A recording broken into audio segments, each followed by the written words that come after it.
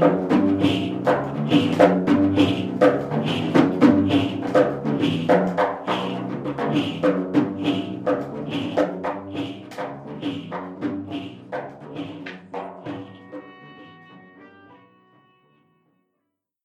work been since you've had to start doing it remotely?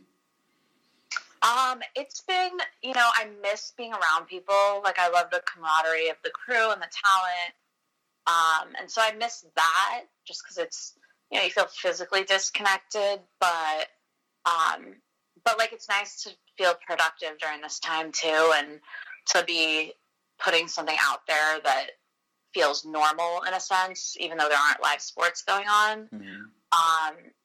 Like Monday through Friday at the normal time, like, we're figuring out topics to debate every day. And, like, I think we've all kind of surprised ourselves.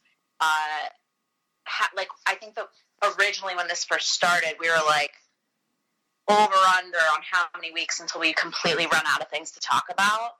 And like, we've had, it's been rare where we have like a block piece of the show where we're like, all right, what can we manufacture to talk about? Like, for the most part, the shows have kind of had a flow to them. So that's been good. And then, the doc helps, the NFL draft happening really, really helps. The fact that so many people are home and trying to get FaceTime, like celebrities and athletes, we've had, like a big name guest every day, like at least for one segment. So besides our normal analysts, like people that we might not normally either want on the show, like just not a typical demo, or it's like not as big of a name, as we would normally have in studio, because typically we're pretty picky in studio guest wise. But like, they've just been really open-minded right now because we're just like yearning for content. So, that's kind of been interesting to see. So it could just be like a random guest, so to speak, like maybe, someone feels like they. Do you know who? Do you know who Austin Minaj is? The comedian. Yeah, from Patriot Act. So like we had him on the show today for a segment. Mm-hmm. Like, and he I pitched him last year when he was doing Patriot Act press. Yeah. Because he's a huge NBA fan. He's been in the NBA celebrity game a couple times. Mm-hmm. And they, like, my bosses were like, no, like, not a big enough name. Like, he's just not, somebody that like Stephen A. and Max are familiar with, whatever, like they had their reasons. But like this happens and then they're like, all right, let's get him on. So it's been opening up other options, or even just like random players that maybe aren't like Pro Bowlers, but like, have a good personality. Yeah. Like things like that. So it's just been, we're just kind of figuring it out as we go, taking it like one day or a couple days at a time. And, yeah. So what's normally the process when choosing people? Well, we have talent bookers. Mm-hmm. So, for the most part, they'll pitch, like, do you want me to try to get X, Y, and Z? Mm-hmm. And, that's how it goes. Or like we, as the producers, can reach out and be like, hey, I had an idea. Like, can we try to get so-and-so? Or like, if sometimes talent has relationships with somebody. So like Stephen A. can get certain people that our talent bookers would never be able to get. Mm-hmm. It's also like sometimes because the talent bookers have relationships with like agents and PR reps and stuff. So, like, the reps will pitch their guests to our talent department, and then they'll pitch it to us, that kind of thing. Or, like, for example, we had Dennis Rodman on today because that was, like, the biggest name we knew we could get mm-hmm. to react to the doc. And, like, the next two episodes are like, the Bad Boys era, and Rodman is a focus of one of the episodes next weekend. So it was, like, a no-brainer, we're like, let's see. We had Dennis Rodman on the show in studio when he had his 30 for 30 coming out. Yeah, I remember that. So it's like, all right, done. Let's do Rodman for this. Like we've already had him on the show, so we know what we're getting. So that's kind of how it works. It's like a, group process. It's not just like a linear process. How difficult is it to get MJ? He doesn't do anything. Oh, well, he's was not just on the jump, I think it was. Oh, nope. no, not the jump. He was with GMA King or someone? No, Robin Roberts. Okay, yeah. All right. Well, you got somebody that can represent from a first-person perspective, so that's better than nothing. There was a moment where everybody was playing horse. And it was that was being talked about in the news, and I just remember sitting back like, really? This is I tried to watch it, and I made it through like 10 minutes, and I was like, I can't do it. Like, I wanted to watch something competitive, like sports, and I was like, oh no, this is not it. But meanwhile, so they've been each night, like Monday through Friday, they're playing like classic games. So like Monday night football games, like classic games, they're airing on Mondays. And then Tuesdays, I think they're doing like classic MLB. Wednesdays, like a classic NBA, playoff game. So it's funny because like I was like, oh, I'm not going to really watch that. And then the first Monday night football game they did a couple weeks ago, I'm like on my couch looking at channels, and just when I turned on my TV, it was on ESPN already, and it was the first Saints home game after Hurricane Katrina, and I just found myself like so captivated. I watched it until I had to go to bed.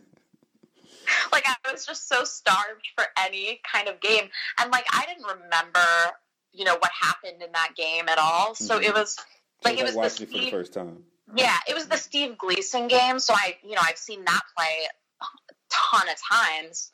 But like the context of the whole game, no. And it was also cool to just like see all these older players that, you kind of forget about. And like, this is like when Reggie Bush was on the Saints, and like, it was kind of fun just to watch it, and like hearing the announcers, like the old Monday Night Football booth, and like seeing the side, like just how from a production standpoint, like seeing how they like their graphics and how they organized the game itself and the sideline reports, things like that I've noticed. And then I didn't even mind that the game was from 13 years ago or 12, however many years ago. How long have you been working there with First Take? So I have only been on First Take about a year and a half, but I've been at ESPN. Before this, I was a feature producer for like 6 years. And then before that, I was a production assistant on like Sports Center and Outside the Lines. This is my 10th year at ESPN. August will be 10 years. So what was the climbing of the ladder like to get to this point? The what? The climbing of this ladder to get to where you are. Oh man. So started out as a production assistant trainee is what they called it. It was like a 7-month program where they would like hire PAs, mostly like out of college. You had to take a sports quiz like over the phone to get the interview. And then if it was a phone interview after that, and if you passed that, I was hired based on the phone interview. And moved to Connecticut, like accepted the job, never even had been there before. And it was like a 7-month, like basically it was kind of like a temp situation. So it was set in 7 months. At the end of the 7 months, they would either keep you on as like full-time production assistant, or they would let you go after 7 months. So it was like a trial run. Like you had to prove yourself, basically. And like I started in a group of 3 people the day I started. Every 2 weeks they would, was like when they would have new people start. So like, 3 or 4 people every 2 weeks. And I started with 2 other guys, and neither of them got kept. So it wasn't like super easy. It wasn't like a shoo-in, just if you were there and did your work. It was like you had to prove yourself. And I wanted to produce features. So once I was in like the PA rotation, like permanently, I did about a year on Sports Center. So you're like logging games, cutting highlights, prompting, like all little things, but like you're among these Sports Center anchors that you've been watching your whole life. Like you get to be in this sports bubble of an environment in Bristol, Connecticut, where there's really nothing else besides ESPN. It's an interesting experience. And then I wanted to go into features, and Outside the Lines, it was a daily afternoon show with Bob Lee at that point. And so my manager was like the coordinating producer of Outside the Lines. And so he's like, if you want, like, I can move you over to the Outside the Lines group. And so I did that for about a year. And like I would help out logging feature interviews and like transcribing them and like putting B-roll together for the producers, like clipping on, like let's say they were doing a story on Michael Vick. Mm-hmm. Like I would go through and get them like 15 minutes straight of like Vic highlights, Vic ISOs, sock calls, like radio calls. Mm-hmm. For their edit, and it might be like a 5-minute piece, and they might use like 3 minutes total out of that, but like just to put a reel together for them to choose from. And so you start to learn. Like I started to learn what was good video, what made good sound, what like how to storytell really in a visual, in a television linear environment. Mm-hmm. And then after that, I was kind of getting tired of like the really serious investigative stuff, because I really wanted to do like more like E60 player profiles, lighter stories. And so there was an opening for like a 6-month rotation in the features department. So I ended up getting that, and right before the 6 months ended, they were like short, and I had shadowed a couple feature producers on a shoot here and there. Like the 2 weeks before the Super Bowl when the Giants beat the Pats, when it was the Pats' undefeated season. Mm-hmm. That year I went with a feature producer to the Meadowlands, and we did interviews with like a ton of the Giants for like our Super Bowl preview show. So that was really cool. I just like observed and like got to like shadow. And that was like the first time I was ever on an ESPN shoot. And then besides This is Sports Center commercials, because they actually would shoot those at ESPN, like in the middle of the day, like when, like that wasn't like, they wouldn't stage PAs like in the background or people in the cafeteria, whatever. Mm-hmm. That was like, you'd be like walking into the cafeteria and there's like, like Benny the Bull mascot, like shooting stuff. Like it was just, you never knew what you were going to run into. I was in the background. Yeah, I was in the background of a Jason Hayward This is Sports Center commercial. Like it's funny. So like even just like as a PA, when you start, you like notice like, oh my God, this is the hallway where the Manning brothers were kicking each other, walking down the hall, and This is Sports Center commercial. Like it's like you notice all these spots. So anyways, I'm getting sidetracked. So I really wanted to do features, and then so that was like the first time I shadowed was that like end of January, and then this was years ago, right? So like 6 or 7 years ago, probably, maybe 8 years ago. So that May there was Stefania Bell, who is now a really good friend of mine. It was her second feature ever. She's like our injury analyst. She has a medical background. And do you remember Nerlens Noel, the Kentucky? Yeah. So it was his rehab. She got like an all access with him, rehabbing after having his ACL surgery, mm-hmm. At the Dr. James Andrews Center in Alabama. So they didn't have anybody, like a lot of people were on vacation because it was May. And so the bosses were like, do you think you're ready? Like, we want to send you to do a feature. And I was like, yeah, you know, like I had only been at ESPN a couple of years, and like that was kind of unheard of for a PA to like get to produce a feature. So I'm like, yeah, like I didn't tell Stefania that it was my very first one, or the crew. I didn't mention it at all. I just pretended like I knew exactly what I was doing the whole time. Until after we were done and it aired, that's because I didn't want, it was her second feature, so I didn't want her to be nervous, you know, like I've got this green producer. So it was great. Like she had no idea, the crew had no idea. They told me after, like they were like, yeah, no, you totally would have fooled us. And so yeah, we went down to Birmingham, Alabama for a couple days and like shot interviews with him and the doctors and that worked with him, and then did like some all access stuff for his rehab, and like it was awesome. And then it was like after that they gave me another one a couple months later. It was like, you know, and then you start to prove yourself. But it's funny, I definitely dealt with imposter syndrome where I felt like this wasn't what I thought I was going to go into, to be honest. Like I started out college pre-med.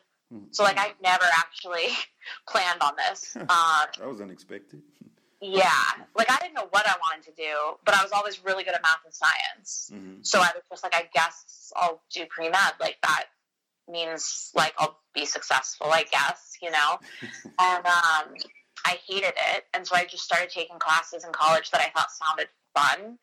And I always was a sports fan and, like, did a lot of marketing and PR. Like, I didn't even know TV production was like a thing you could do. Like I never thought about it like that until I took like a TV production class my senior year and was like, I need to at least pursue this and see where it goes. Like marketing will always be there. Like I need to at least try this. Because if I don't, I'll always wonder like, what if?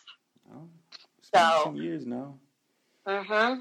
And then, so yeah, so then when I, like, with the imposter syndrome thing, it was like I was very insecure about my own abilities as a storyteller and a feature producer because I was always comparing myself. And, you know, like, I'm one of the few women that I worked with, and, like, almost, I would say 90% of the time I was the only female on the shoot.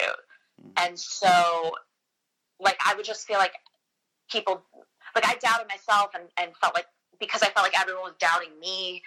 And then my manager at the time in features, he, like, sat me down and he's like, listen, he's like, you're good at this. Like, you need to understand that and, like, do your job knowing that you're good at this. And it was like a light switch for me. It was like, I guess I needed to hear that. And from that point on, I was like, all right, like, I'm doing this. And, like, if I didn't know what I was doing, it was fake it till you make it. And, like, that's so much of life, too. Yeah. But, like, it just brought me to another level in terms of what I was able to do and my confidence as like a producer and directing out in the field. And so like that was kind of the leverage point for me, I think, at ESPN. Now, without all these accomplishments that you've obtained throughout these years, with the situation that the world is going through right now, are you somewhat worried that, I don't know, maybe it'll all come to a sudden halt or take a unexpected turn, or are you rather confident that things will pick up at some point? So I'm a little nervous. I'm confident that things will work out because that's how I choose to see the world. Like I believe that like the energy that we put out there is what we find. But like I will say that, you know, it was the timing of this is frustrating for me because I was Stephen A's field producer on his road shows for when we would do the like besides doing First Take like Monday through Friday during the week, when we had our pre-game sports centers, NBA, I would be the field producer for him out on the road. So lots of travel, which I love, and like being out in the field, which I love. And that came to a crashing halt. And that was like my niche. You know, I was finally like getting a niche within the live TV aspect of it. Because before this, it was like the documentary style stuff. And so for the last year and a half, I'm back to live TV, and it's a completely different beast. I like it also. But I was finally like in my niche in terms of like where I saw myself going in the path, right? Mm-hmm. So that is frustrating because I don't know how much longer it'll be before we're traveling to games to shoot stuff or to do our remote shows. That's like my fear is that like just because of like corporations and companies like being super conservative about where and how many people they send to shoot to games and remotes. Mm-hmm. Like I just hope I can be on the road sooner than later. I guess that's what I'm saying. Because I love the travel part of my job and love being there in the action. So I miss that a lot too. Like I can't even like when I produce First Take, it's either like in the Seaport Studios where we're based, or the control room is actually in Bristol. So sometimes when I produce the show, if I'm the line producer that day, there'll be occasionally like a couple days at a clip, I'll go up to Bristol and line produce from there. Mm-hmm. Because it's a little more complicated if I'm doing it from Seaport. So there's 3 people, there's 3 of us that are able to line produce the show. And the other 2 are based in Bristol. So they're actually still going in to campus and to the control room. There's like 6 or 7 people on our show total that are in the office going in still. And they want everyone else to like work from home. So I'm like segment producing from home. So like it's called segment producing, essentially what it is. But yeah, that I am able to do from home. That's like what I would do normally if I wasn't line producing. But then the other part that I'm not doing right now because I'm from home is like managing talent, and kind of coordinating that, which is, all remote now. So it's more directly through the control room to wherever their like home setups are to like the talent directly. But your job 100% depends on the existence and activity of sports and things mm-hmm. around sports. Yeah. Now I'm going to speak personally. Of all the sports, I love basketball. I mean, mm-hmm. I watch the others, but basketball is what I follow the most. And we were in the middle of the season, heading into the playoffs when all this happened. Yeah. And it's been, how long has it been? About almost 2 months, maybe? A month now? So for us, the last game was March 11th. Okay. Okay, so more than a month now. And mm-hmm. I thought that I would miss it a lot more than I actually do. So I guess it's a 2-part question. One, do you think that sports may, if this continues, may be at risk of losing its relevance? And how much different do you think the American landscape will be in the absence of it?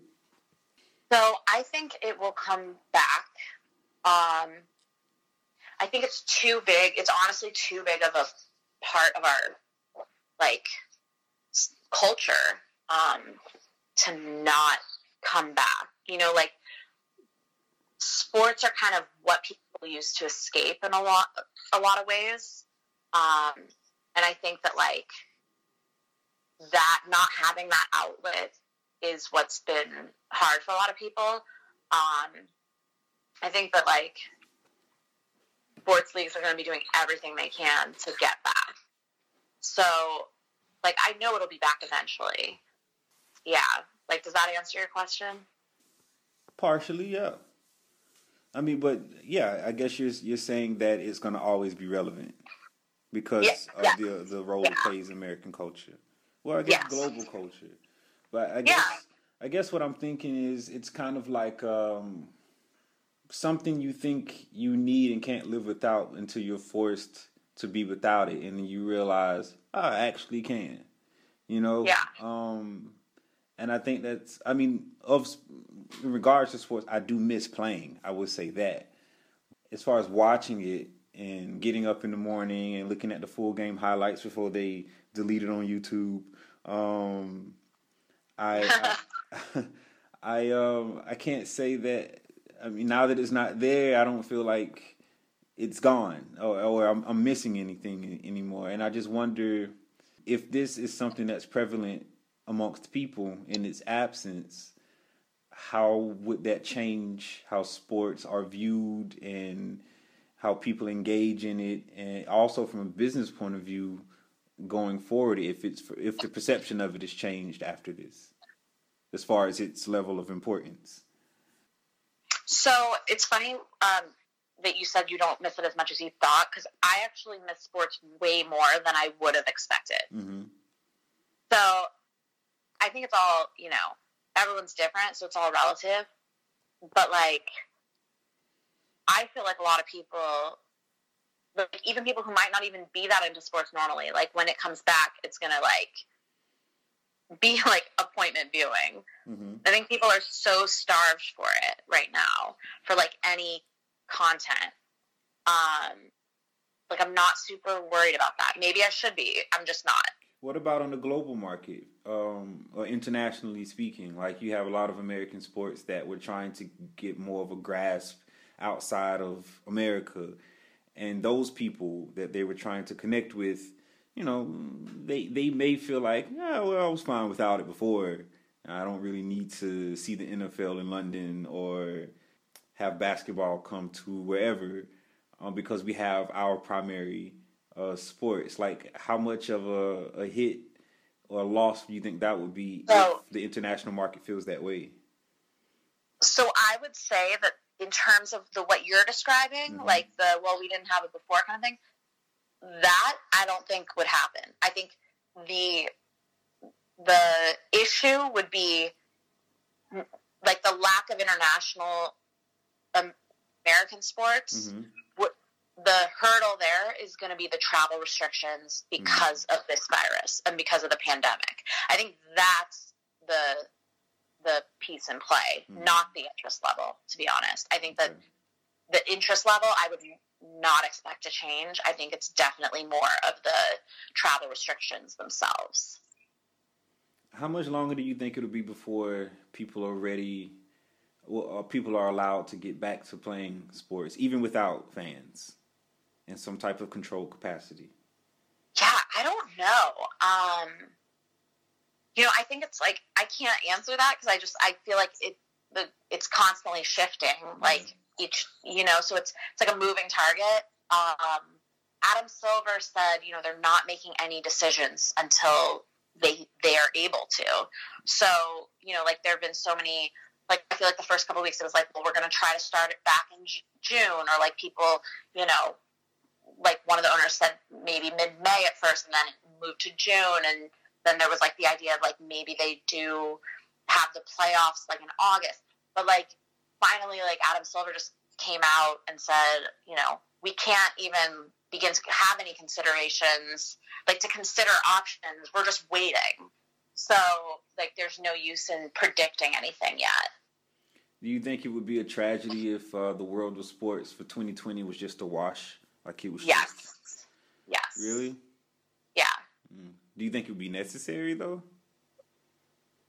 I think necessary is,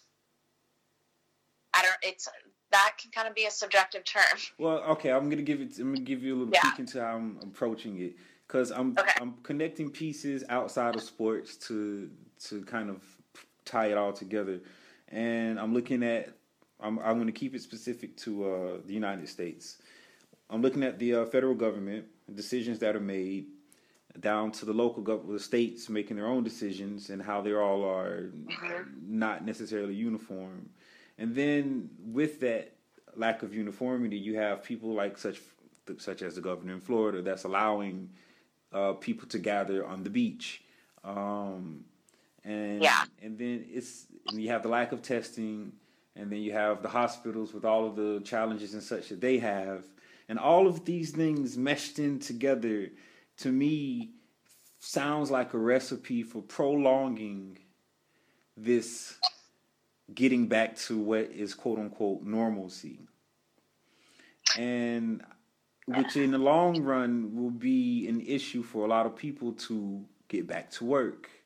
And part of that work is professional athletes. So you see where I'm going?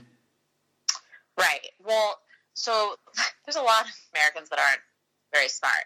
So, like, today I read that Georgia is opening up gyms, barbers, hairstylists, like that kind of business, Friday, April 24th, and that theaters and restaurants are following the following Monday.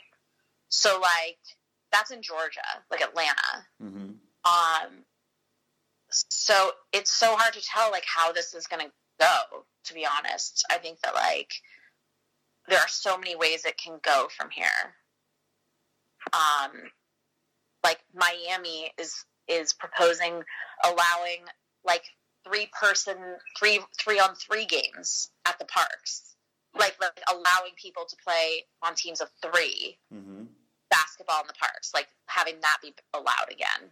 So, like, I don't know. Like, I'm not an epidemiologist, no, so I feel I get that. I get it's just I'm asking more or less about your feeling about the world around you, and then how it affects you professionally. And professionally, it's the world of sports, and that affects everyone that's involved in it as well. Because if they don't get back, you don't get back to what you're used to doing, and they can get back if the rest of the country doesn't get back to where it needs to be. Because I imagine there's no testing for these 3-on-3 games in Miami.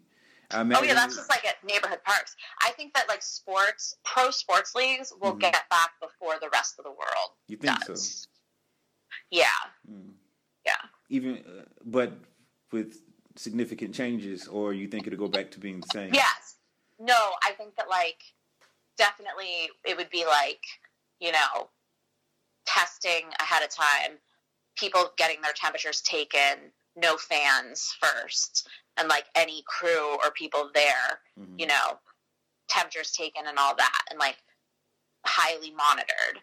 But I think that is going to be the first step. Would it be strange for you if they were to allow games to take place without fans? Oh, for sure. I think it'll be really weird, because that's, like, it's like a character. Like, if the athletes are their own characters in the story, like, the audience is a character for sure. So it's like part of the experience of watching a game and being at a game.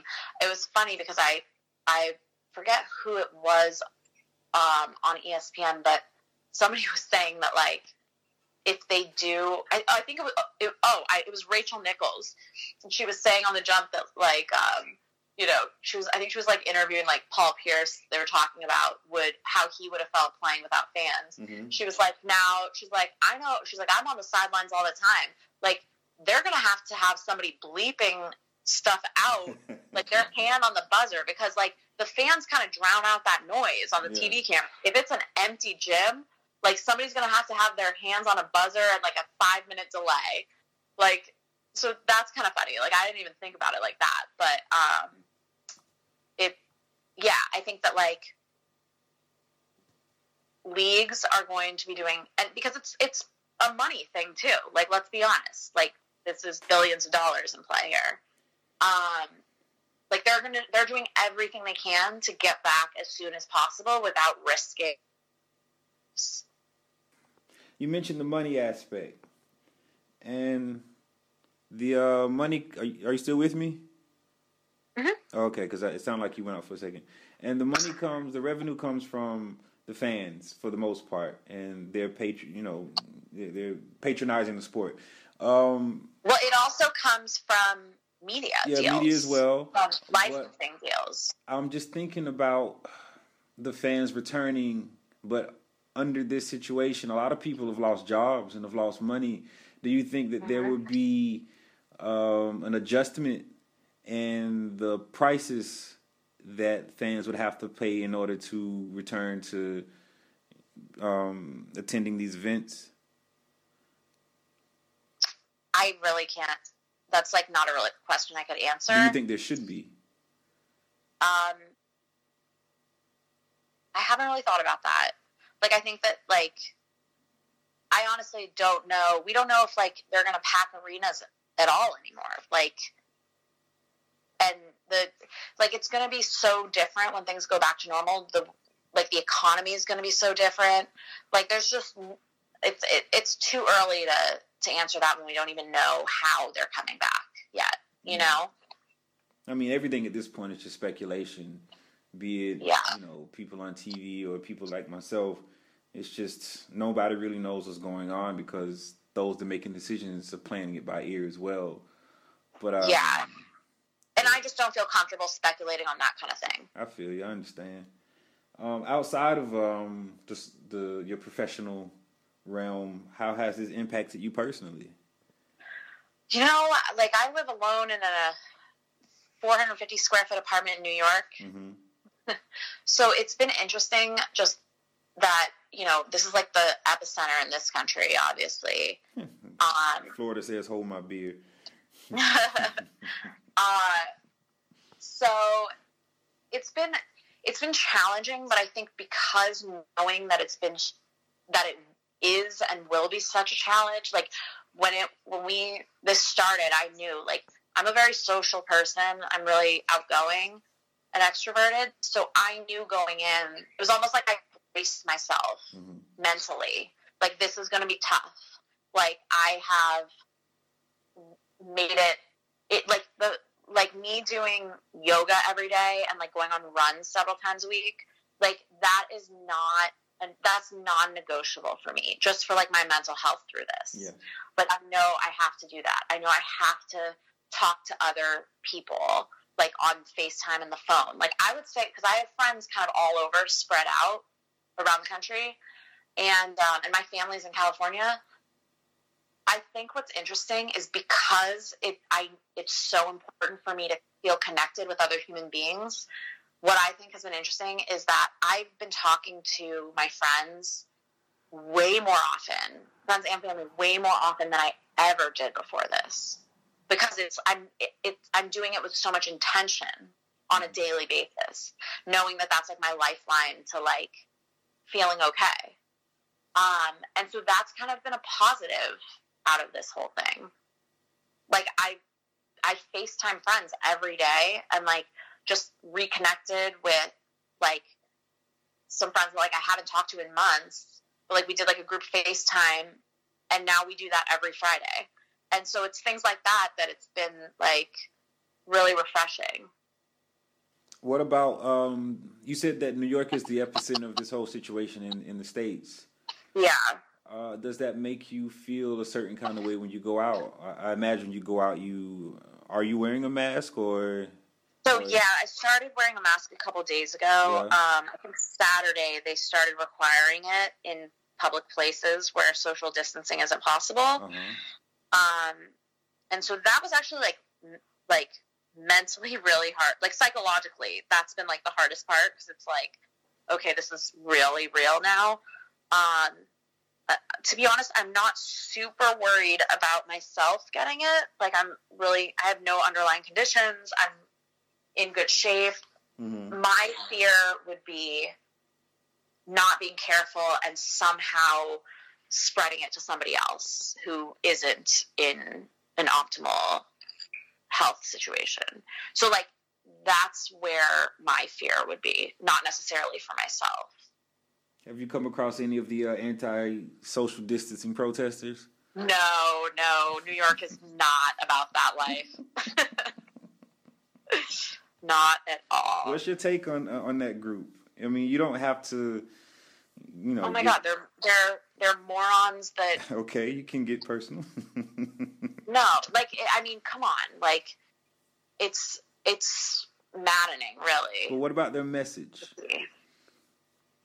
The message is selfishness. Mm-hmm. Well, they would say otherwise. I think it's the biggest slap in the face to all, like, the medical workers and essential workers that are actually, like, holding this country together at the seams right now. And, like, I also look at, like, you look at these pictures and they're all white people with guns and like, you know, and like masks sometimes. Like, imagine if they were not white, like how different people would be treating it. Hey, I'm even reluctant to wear a homemade mask because I'm not white. So yeah, we talked about that. Yeah, exactly. Yeah. But my boss is black, and he was joking that he should get hazard pay on top of whatever else just because he's black going to work through office. You know? So like, yeah, that is, it's a different experience depending on your race right now, for sure. But I tried to, when I saw the story about these protesters, immediately I thought, what? And then I thought, okay, you know what? I'm going to try to look at it from another person's perspective before I jump to conclusions. And the argument is, you know, quality of life, I think, for the most part. Yeah, people are scared about not being able to be able to pay for food and support their families. Like, there's a lot of people without jobs right now. I completely understand that. But, like, that's not the way. Yeah, but where it was making me go, the question that brought up was, would they be doing this if the government were better prepared and providing more to take care of its citizens in this time? Exactly. No. It's all anxiety, economic anxiety. But that's also the reasoning that, like, a lot of people in quotes used to vote for Trump was economic anxiety. So which I think is more of a euphemism than anything else. So you mentioned you're in touch with your friends a lot more. Mm-hmm. Do you think this is something that'll carry on beyond this this quarantine, this lockdown? Once everything? Yeah, I think so. What other things? I hope so. What other things have you, I guess, practiced a little bit more that you appreciate that you want to hold on to? You know, I've like kind of gotten back into doing art. I'm cooking way more than I ever normally do because I'm buying everything at the grocery store. Mm-hmm. And of the things that you're cooking, if you could only take 2 recipes with you going forward and nothing else, what would they be? I made a bomb chicken marsala from scratch the other day. Like, really, really good. Like, I even surprised myself. Well, that's good. And what do you fear going forward from a social aspect? I don't know. I don't know if I have an answer for that. What do you fear going forward? Well, I don't know if it's necessarily fear, but I'm more curious.